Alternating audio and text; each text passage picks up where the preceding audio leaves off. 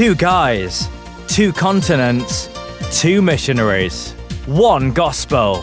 You're listening to the Truth Be Known podcast with your hosts, Nathaniel Jolly and Bill Issa.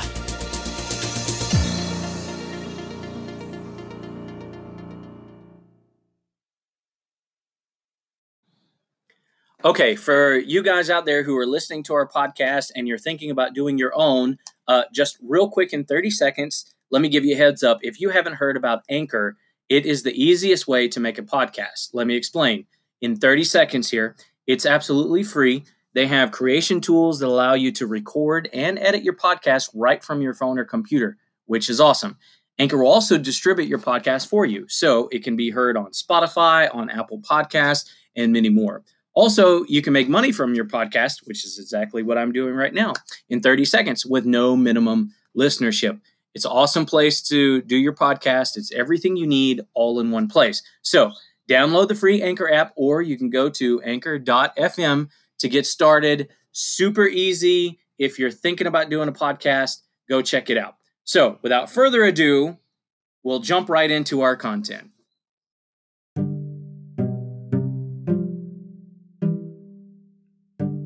Welcome back to Truth Be Known podcast. I'm Nathaniel Jolly. And Bill Issa. Bill, before we get started today, we have some exciting news for our listeners. We have a new email address, which is truthbeknownpodcast@gmail.com. We want to hear from our listeners. So if you're listening to us and if our podcasts have helped you anyway, if we've been able to minister to you, we would love to hear your story. If you also came out of the charismatic or Pentecostal church and you just want to share how God brought you to solid biblical truth, we would love to hear your story.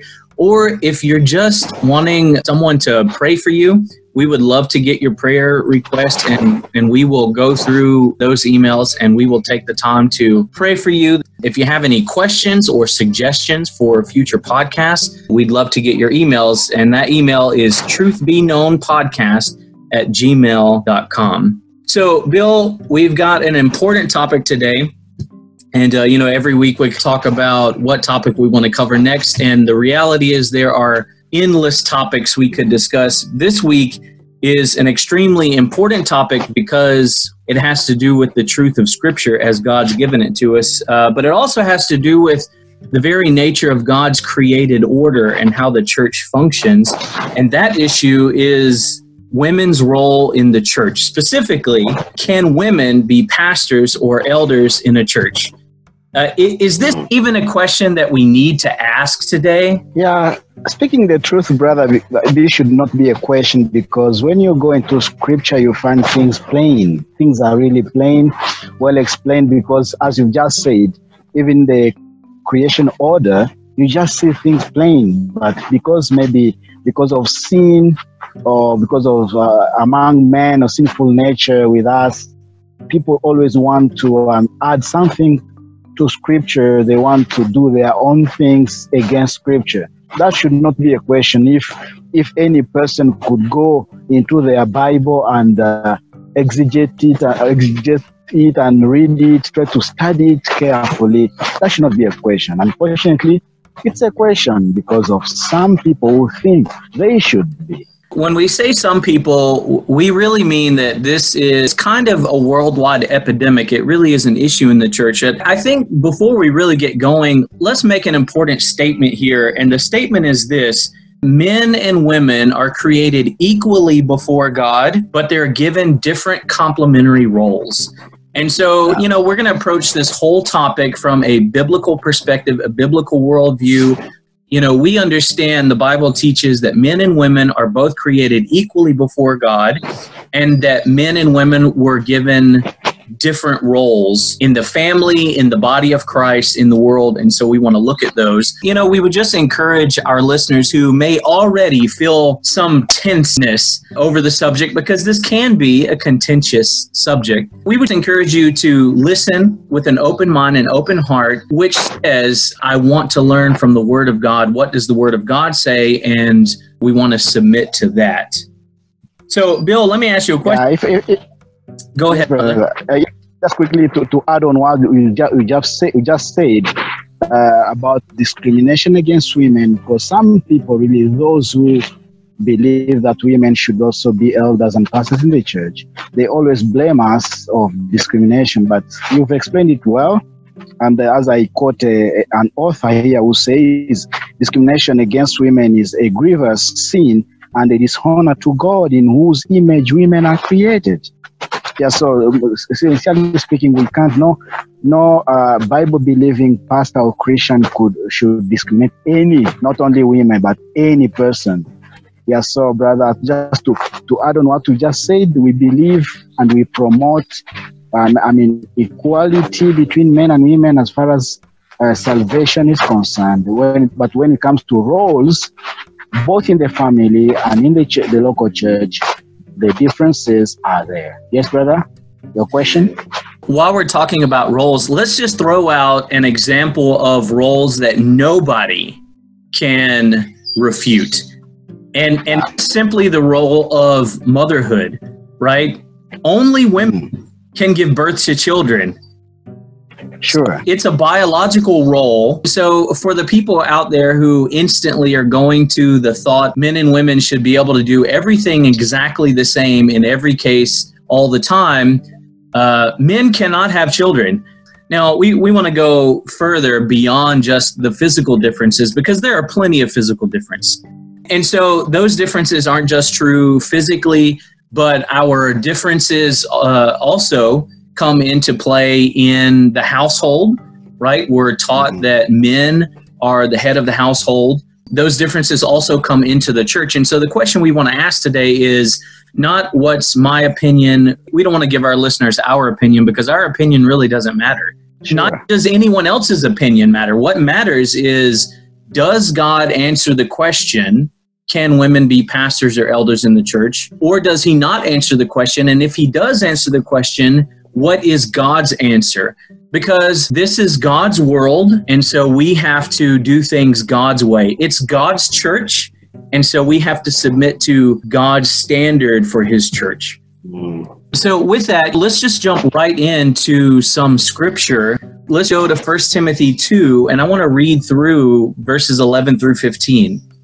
And actually, let me start from verse 9, brother. It says this: likewise, I want women to adorn themselves with proper clothing, modestly and discreetly, not with braided hair and gold or pearls or costly garments, but rather by means of good works, as is proper for women making a claim to godliness. A woman must quietly receive instruction with entire submissiveness. But I do not allow a woman to teach or exercise authority over a man, but to remain quiet. For it was Adam who was first created, and then Eve. And it was not Adam who was deceived, but the woman being deceived fell into transgression.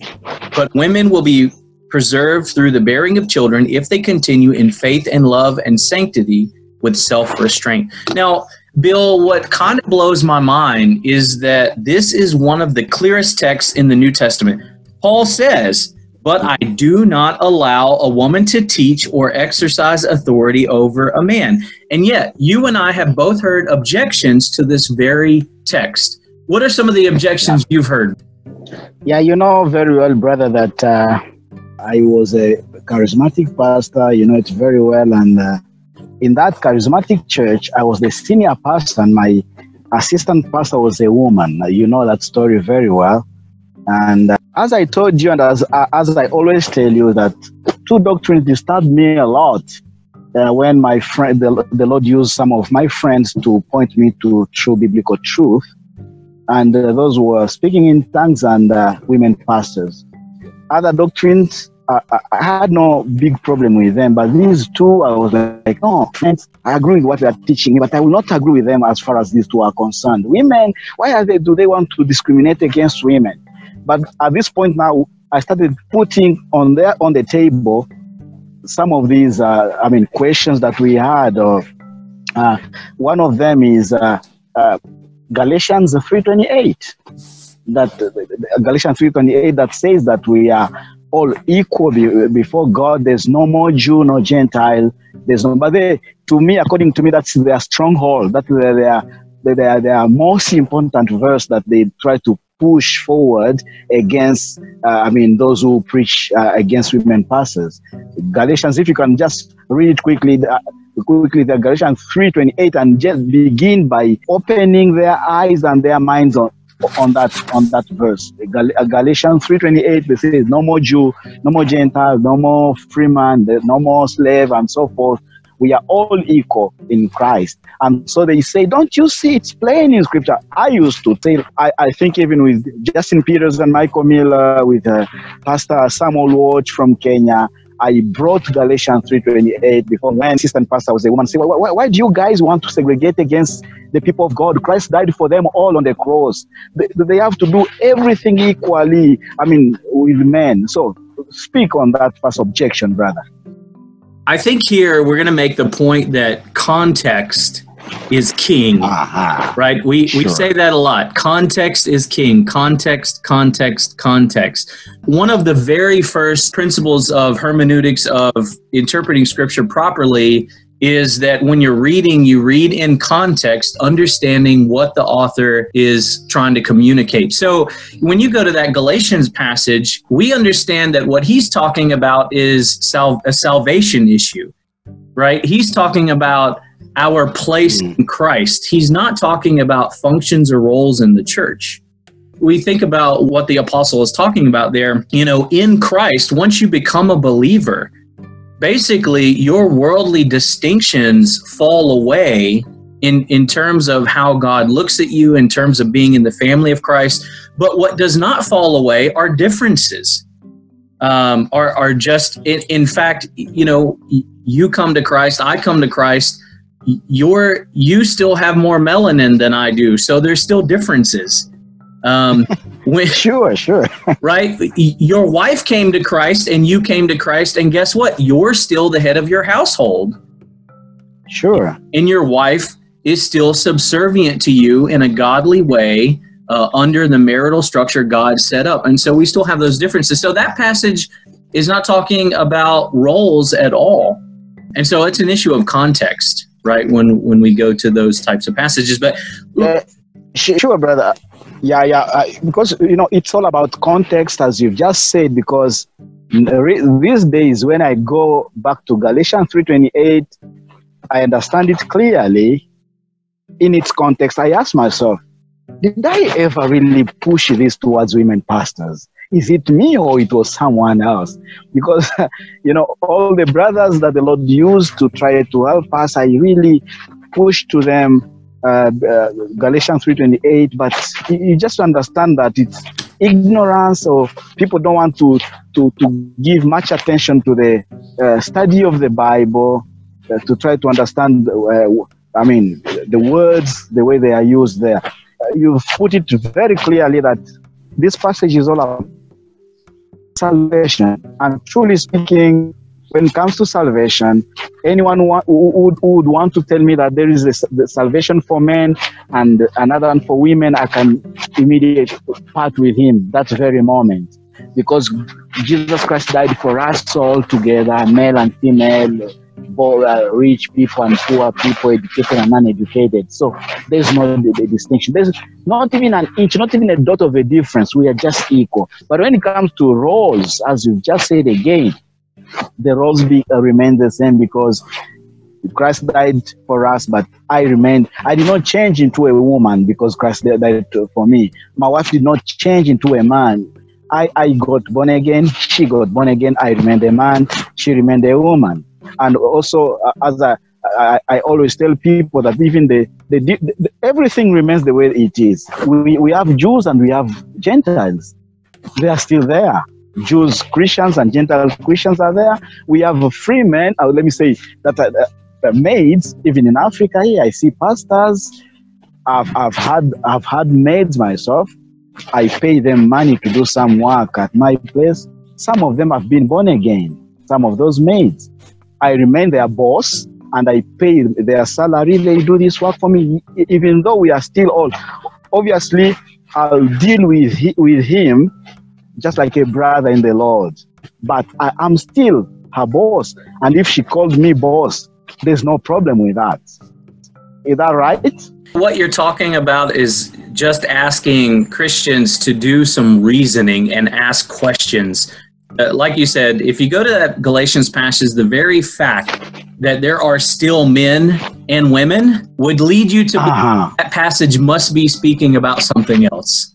And, going back to our 1 Timothy passage, one of the objections that I hear occasionally is that the Apostle Paul was just speaking to his own culture. Have you heard that objection? Oh, so much, brother. I used it myself.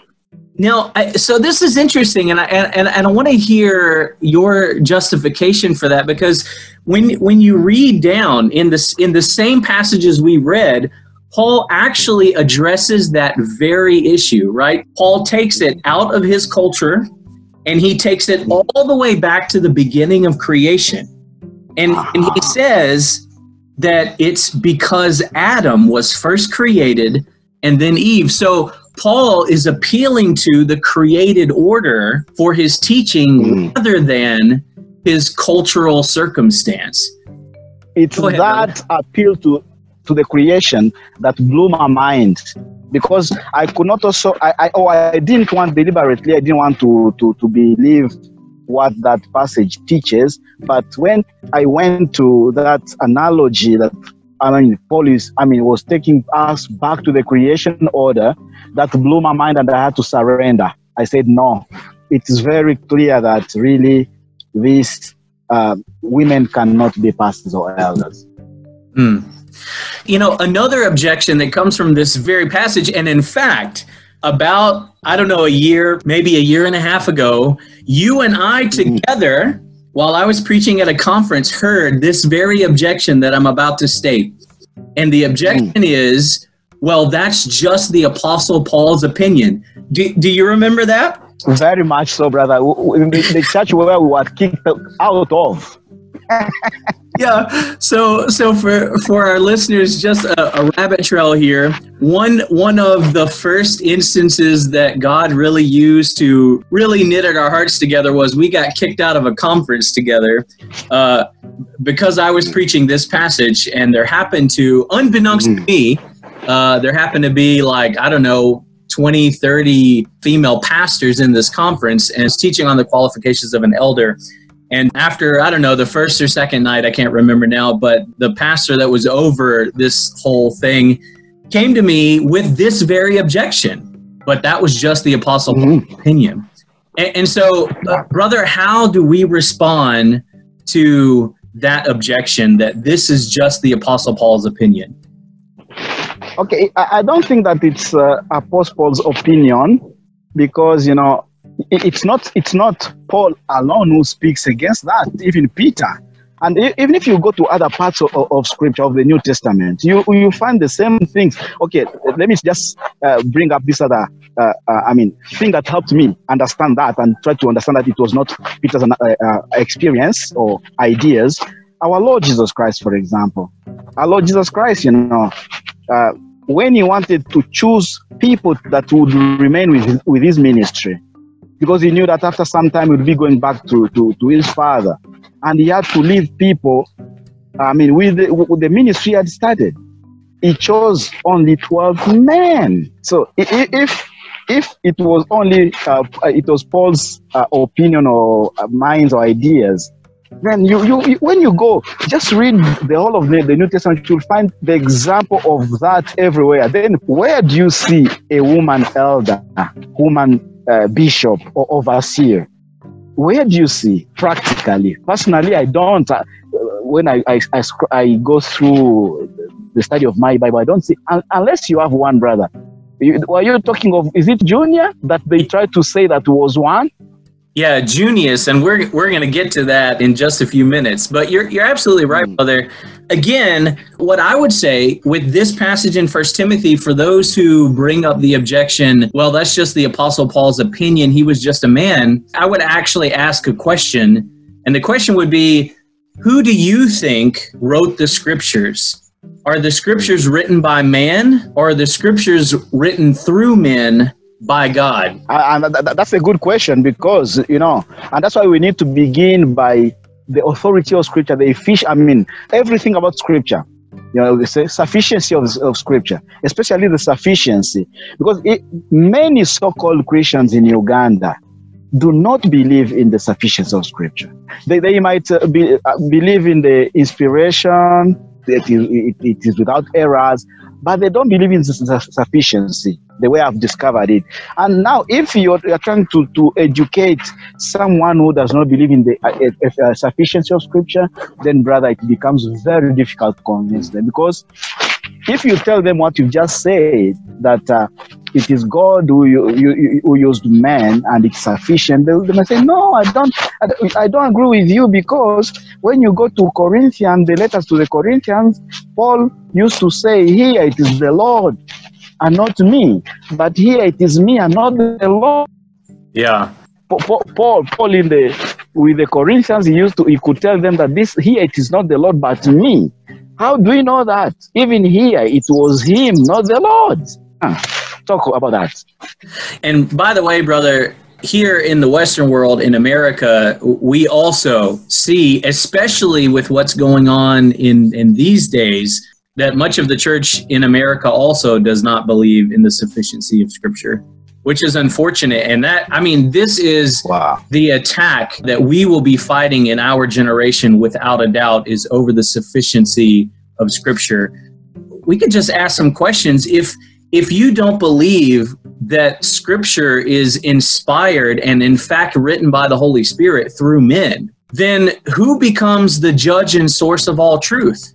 It's actually you, right? Mm-hmm. If you don't believe the Scripture is written by the Holy Spirit through men, then effectively what you're saying is that the Bible is totally and completely unreliable, because I'm the one that gets to pick and choose what is from God and what isn't from God. And basically, I've put myself in the place of God.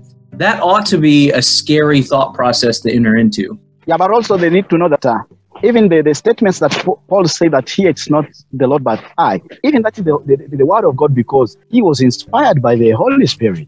So it is the Holy Spirit, the same Holy Spirit was just, using him or moving him to say whatever he said. So everything that is the Lord allowed to be put in Scripture, the Spirit.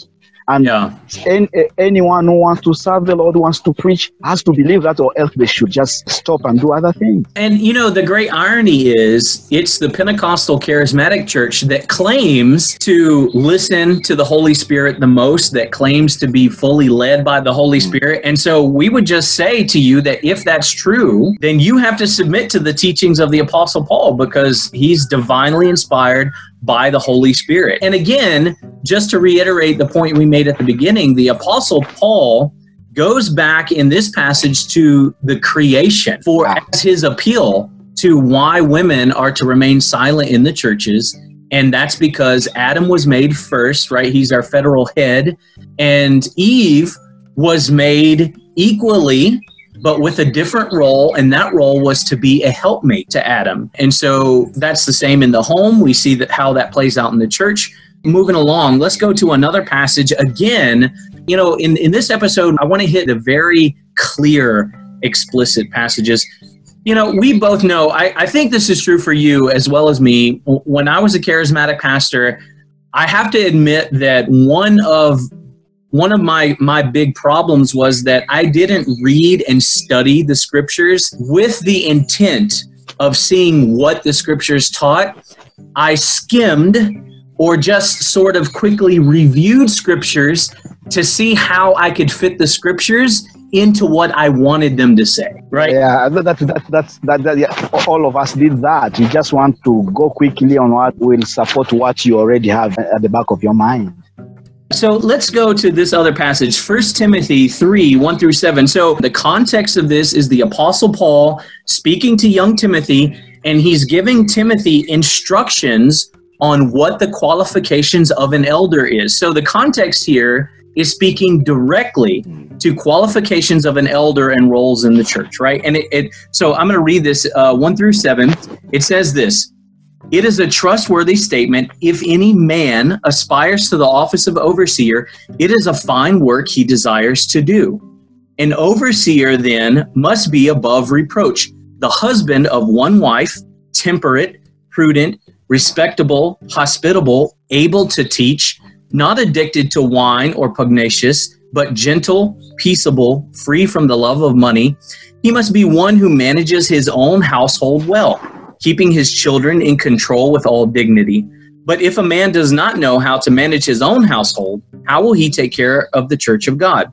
And not a new convert, so that he will not become conceited and fall into the condemnation incurred by the devil. And he must be of good reputation with those outside of the church, so that he will not fall into reproach and the snare of the devil.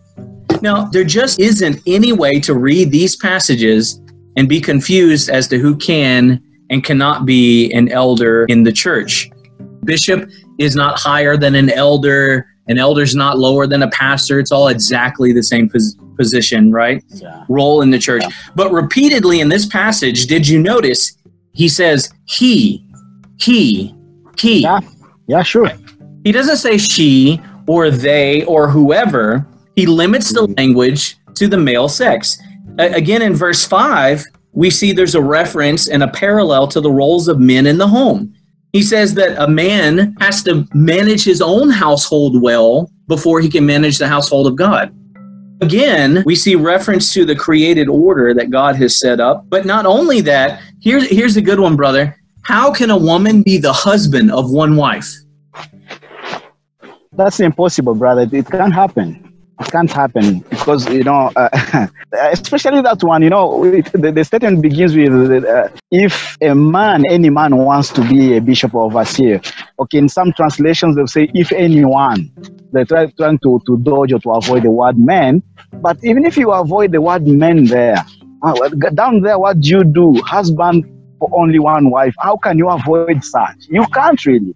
You are trying to escape from this route that you are caught on the other one. So even if you say, if anyone wants to be, no problem, let's go with anyone. But husband of only one wife, how can this anyone be a husband of one wife and yet she's a woman? And not only that, brother, but then it goes on to say that the elder has to manage his own household well.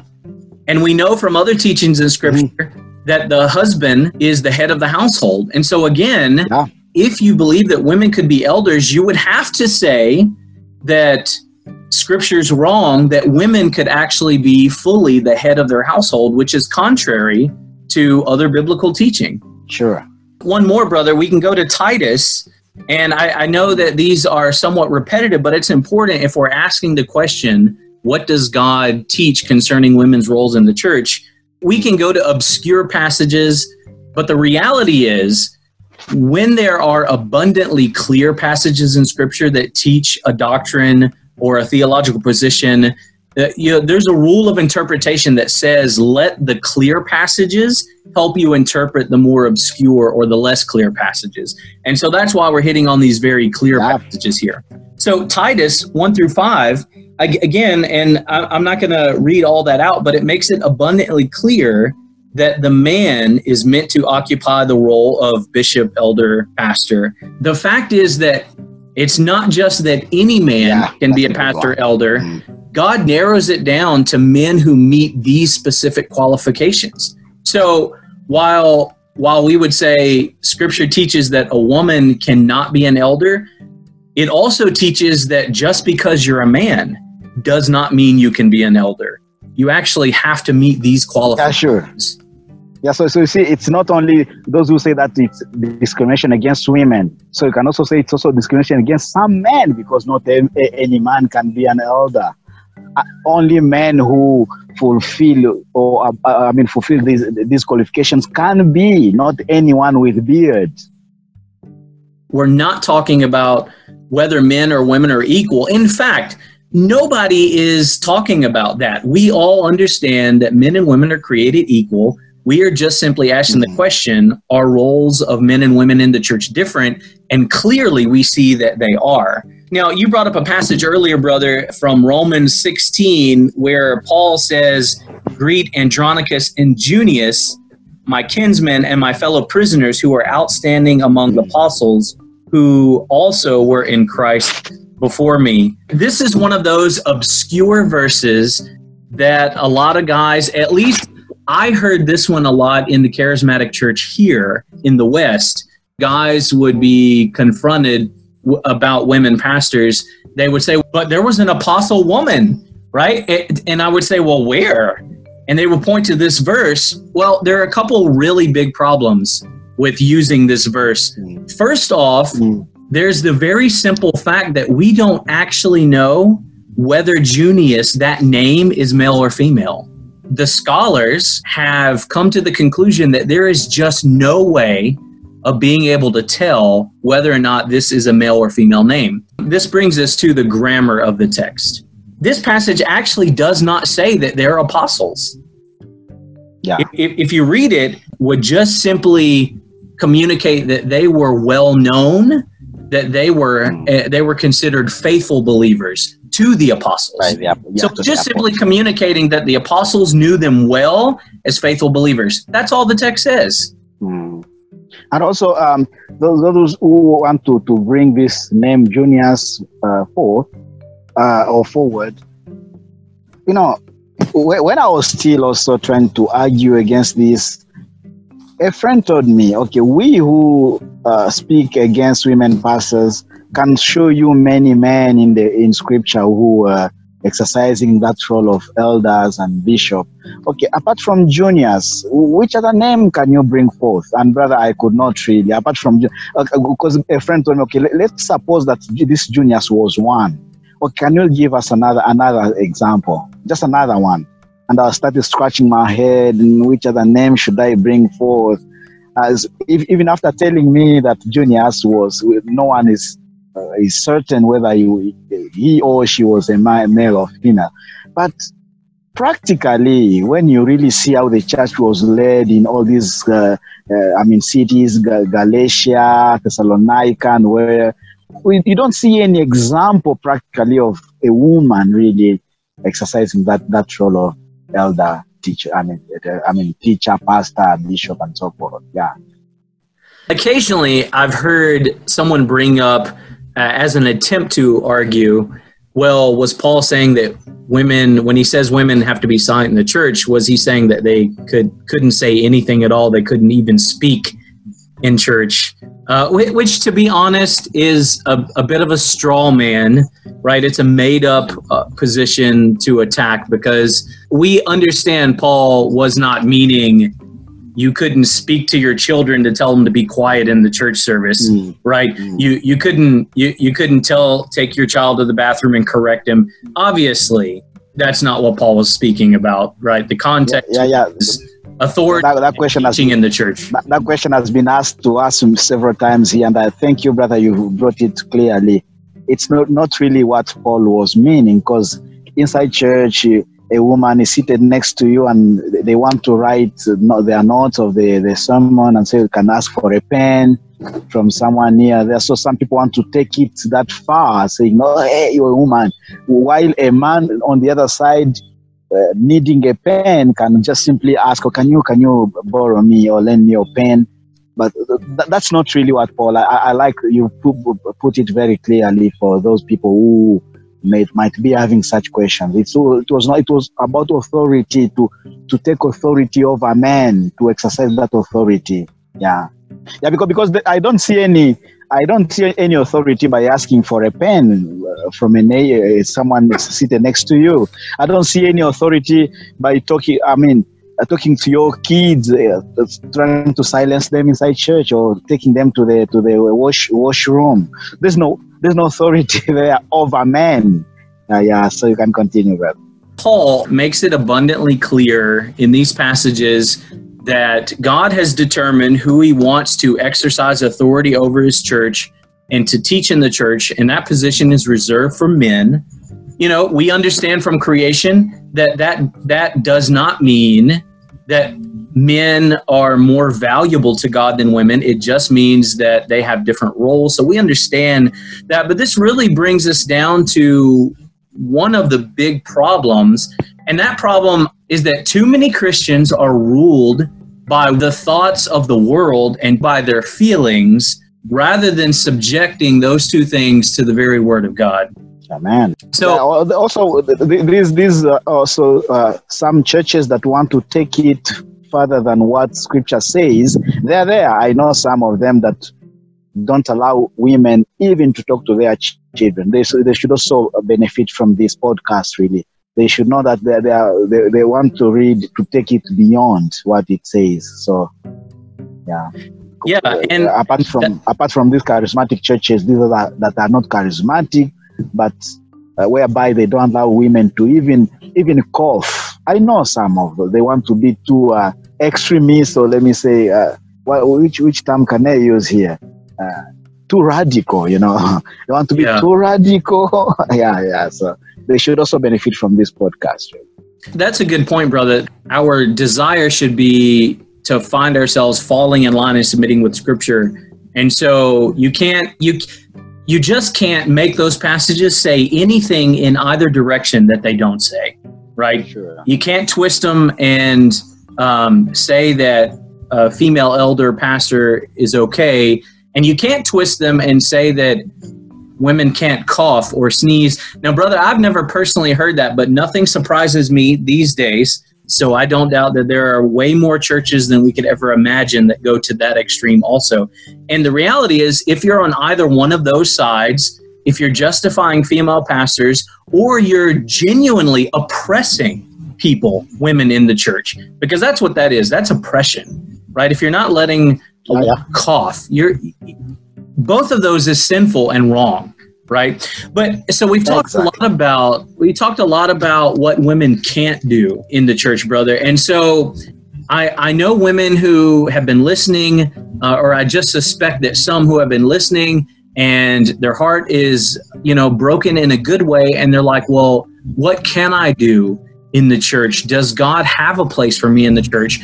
We would say absolutely. And so I want to spend kind of the rest of the time talking about what is unfortunately lacking in a great majority of the church today. And if this thing happened more, I think we would see less issues with the other problem. So one extreme is that women want to really usurp the role of men in the church by being pastors or elders, bishops, or in your context, head prophetesses over the church. But in Titus, it also goes on to talk about what the role is for women. And listen to this. Yeah. This is such an important, necessary, and missing role. We just need this in the church today. It says this. This is Titus 2:3-5. Older women likewise are to be reverent in their behavior, not malicious gossips, nor enslaved to much wine, teaching what is good. Well, but I thought you just said, brother, women can't teach in the church. Okay, well, let's carry on. Who are they teaching? Yes. Right? Who are they teaching? So that they may encourage the young women to love their husbands, to love their children, to be sensible, pure, workers at home, kind, being subject to their own husbands, so that the word of God will not be dishonored.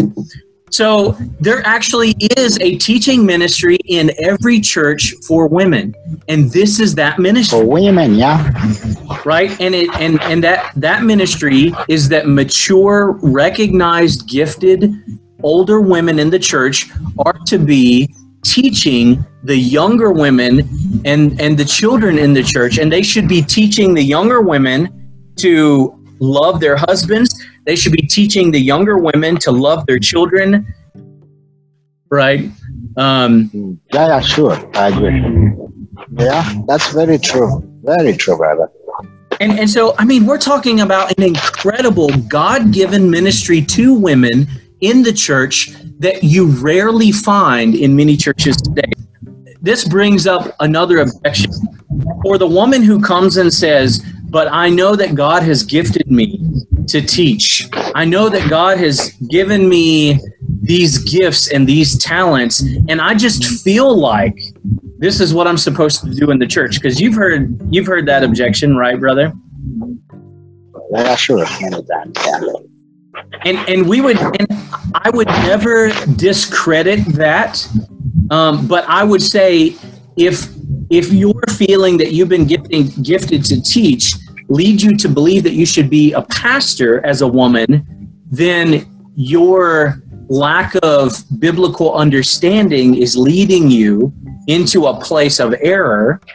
It doesn't discredit whether or not God's gifted you to teach. So we would say, if it's true God's gifted you to teach, then the eldership of that church should recognize that gift, whether it's there or not. And if it is there, then this is your ministry. You should be pouring out your heart and time to the younger women in the church. Yeah. Go ahead, brother. Whenever they are talking of the gifting, they always bring the example of Priscilla and Aquila in the Bible, wrongly, unfortunately, because I don't know any church where Priscilla was a pastor or the elder. I don't see, because they say, don't you see Priscilla and Aquila, that this was a couple, but Priscilla was more gifted, more gifted than her husband Aquila. But the question is, yes, let me agree with you that Priscilla was more gifted. Can you tell me the church she led? What was the name of that church? In which city? You see? Yeah, so they just want to jump on such conclusions and say, I'm more gifted than my husband. My husband cannot even speak before men. So you want him to just be a pastor because he's a man? And again, you answered that a bit earlier.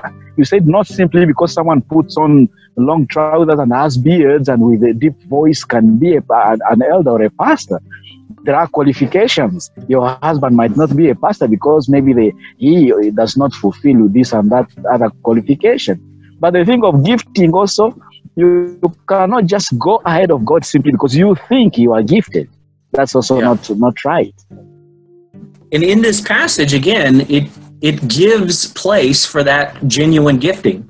I mean, my wife and I were talking about this, I don't know, a couple months back. And one of the things my wife said was that she missed the fact that there were no women who were willing to do this very thing.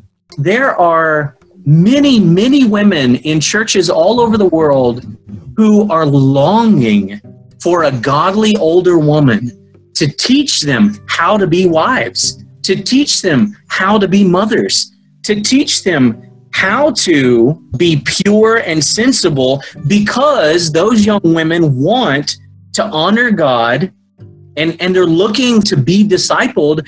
And because feminism has crept into the church and has basically convinced women with gifting that should be exercised in this area, that they should exercise that by usurping the role of men.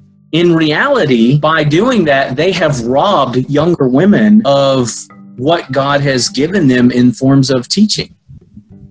If you're a female pastor, clearly by now you see that that is not acceptable before God.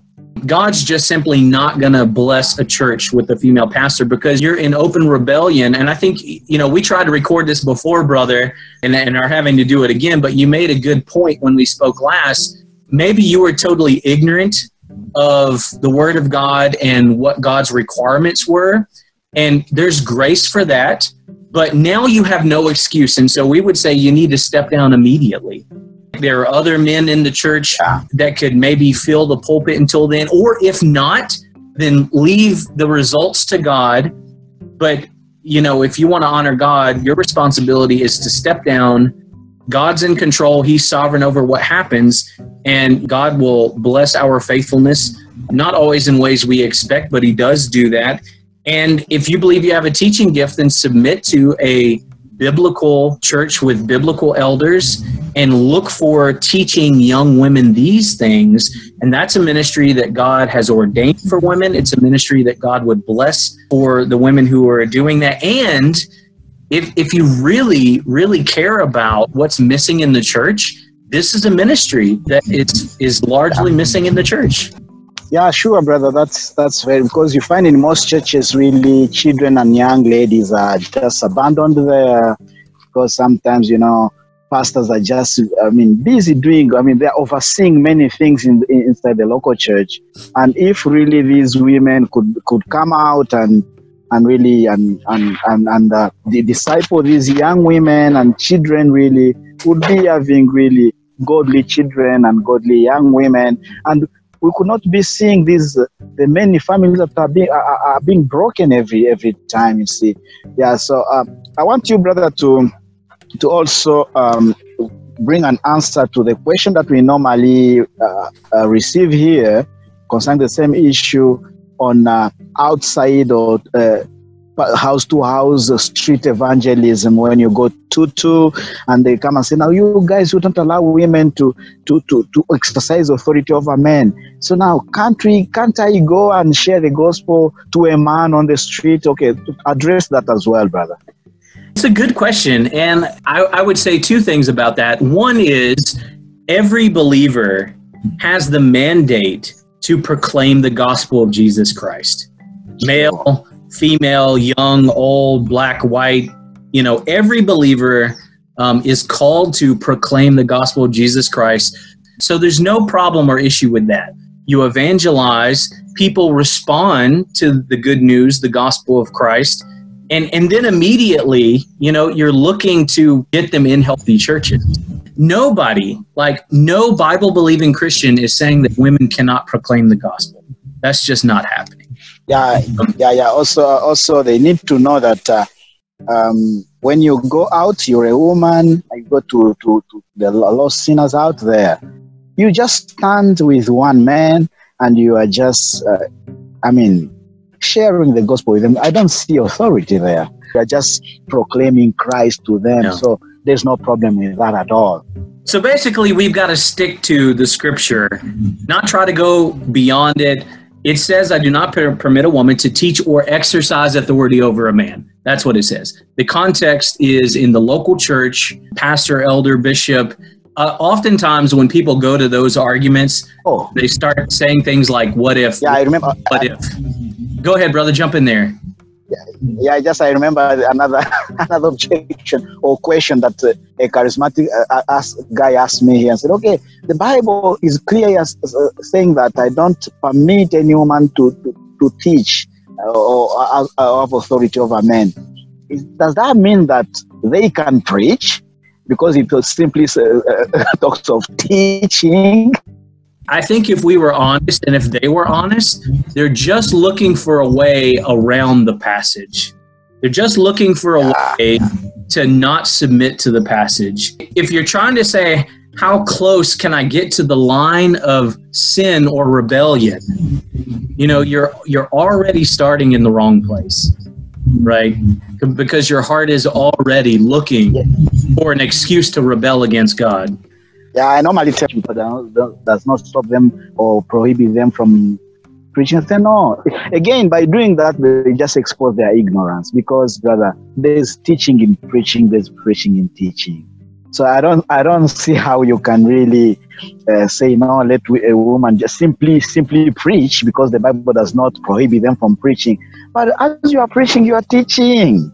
Yeah. So you cannot separate those two. So by just asking such questions, I say, no, friends. Sometimes even you go and read even your dictionaries of English language, and then by asking some questions, you just expose your ignorance of the Word of God, that you don't read it, you don't study it, which is very sad, and the reason why we decided to start these pastors' conferences in our church in Kampala. For them, because when you come to our pastors' conferences, you find like 60 pastors, only 4 or 5 can be Reformed or biblical pastors. All of them are just charismatic Pentecostals, and we gladly do that for them, and we do it out of love, too much love. We don't want to put burdens on their heads. We just want to open scripture together with them, so that we show them, because that very method helped me via our brothers. So we want also to rather than laughing at them and saying you guys are ignorant, blah, blah, we want to just open. Let us reason together with our Bibles open. And to be sincere, brother, we are seeing a few charismatic pastors who come to us with those questions. What can we do now? Like the question that you asked of a woman pastor who has been convicted by these teachings, and then they come to us and say, but now what should I do now? And you gave the answer already. Step down. Let men, if we have men with those qualifications, continue pastoring that church, or you can, ask another church to help you with the leadership. You have to step down because you'd rather obey God than men. You'd rather obey God than your own wishes, your own feelings, your own whatever. So you just go. All of us, after discovering a lot of truth from the Bible, brother, I still had a lot of things that were working for me. They are working for me. But I had to abandon them. I had to abandon because I said, no, I'd rather obey God who created me and who's calling me to serve him. Yeah. So that's it, brother. All preaching has the element of exercising authority in it. So, yeah. Exactly. And we know this. And so you get, and we do want to, like you said, we want to be kind to guys who have currently, up until now, believed otherwise. And then we recognize that, we've got popular female, I don't want to call them pastors because there's no such thing as a biblical female pastor. But here in the States, we've got popular female ministries who regularly preach. They write books. In fact, they're all in your country, those books. And we know that there are genuine rebellious women who are wolves in the body of Christ, who are doing their own thing because they're building a kingdom of their own. And so, we mark and avoid those people. We warn people against those ministries. And yet, we also recognize that there are a lot of women out there who may be currently in pastoral positions who are just simply ignorant of the scriptures, or they've not been confronted. And there are some who would be willing to submit to the Word of God, and they're looking for, they want to know what God teaches, what God demands, what God ordains. And so that's really our audience. We want to reach out to those. Yeah, brother, as we wrap up, I want just to leave our audience with this other thing, because, we've been there, we were there, and the Lord got us out of that. And now many people come with questions. Some people that we approach to try to teach them this truth. Some, you and me were charismatic, so we know how much charismatic people want to live by experience. Many of them deliberately, disobey the Word of God. They can read something in the Word of God. They see it plain and clear there, but they just disobey or believe it. And someone told me, said, "No, Pastor Bill, yes, you've showed me everywhere in Scripture and I've seen that women should not be elders or pastors. But if I'm a born-again Christian today, it's because of a ministry of a woman. The Lord used the woman and she preached the gospel to me and I shed my tears. And I'm now truly born again today because, she preached boldly to me and I really understood clearly the message of the gospel from her. So not me now. I've been a Christian for 5, 6, 7 years. So I don't want to hear other stories that women cannot, and yet the Lord used that one to bring me to himself. And what I want to leave with them is that even our Lord Jesus Christ himself said when he was walking towards Jerusalem and people were making noise, the Hosanna, shouting for him, and some Pharisees wanted to stop them. I said, no, even if the crowd can stop, even stones can shout for me. But God can use it to give glory to him. So that's what I normally answer them because obviously I know many people here who came genuinely to God, to Christ, genuinely through the preaching or the ministry of women. I know them. And I can look, you see the fruit of true conversion in them. But that's not an excuse of you not obeying the Word of God. God can use anyone to glorify his Son, but does not mean that if a woman preached the gospel to you, therefore, we should now tear these papers in the Bibles and Bibles that prohibit them from being pastors. Yeah, that's what simply I wanted to leave with them, the experience thing. Simply because a woman preached to me and I'm truly born again. So yeah, brother. And to answer the question why that happens, it's because it's the gospel that has the power unto salvation. Exactly. It wasn't the woman or the man. It was the gospel. You can find examples of homosexuals who have preached the gospel. Does that mean God is okay with homosexuality? No. You can find drug addicts that have preached the gospel and people gotten saved. Does that mean God is okay with drug use? No. I mean, you can find people that were living in the worst kinds of sin that preached the gospel and people got saved, but that doesn't mean that God was blessing the lifestyle or the actions or the disobedience of that person. And so again and again, you and I are going to come back to sola scriptura, sola scriptura. That's why scriptures alone are our source of authority. The scriptures alone are wholly sufficient for the Christian life and faith and practice. And we've got to subject our feelings to the Word of God. And so when our feelings are contrary to the Word of God, we dismiss our feelings and we submit them to the Word of God, because God's Word is our ultimate source of truth. So with that, brother, again, we just want to remind our listeners that we have a new email. And so if this podcast has been helpful to you, if you have questions that you'd like to ask as a result of this podcast, you can email us at truthbeknownpodcast@gmail.com. truthbeknownpodcast@gmail.com. Until next time, let the truth be known. The Truth Be Known podcast, hosted by Bill Issa and Nathaniel Jolly, is a theologically driven, gospel-centered program, serving the body of Christ by bringing biblical truth to bear on issues facing the church today. Subscribe to the Truth Be Known podcast by using the podcast app on your Apple or Android device, or listen online at anchor.fm/truthbeknown.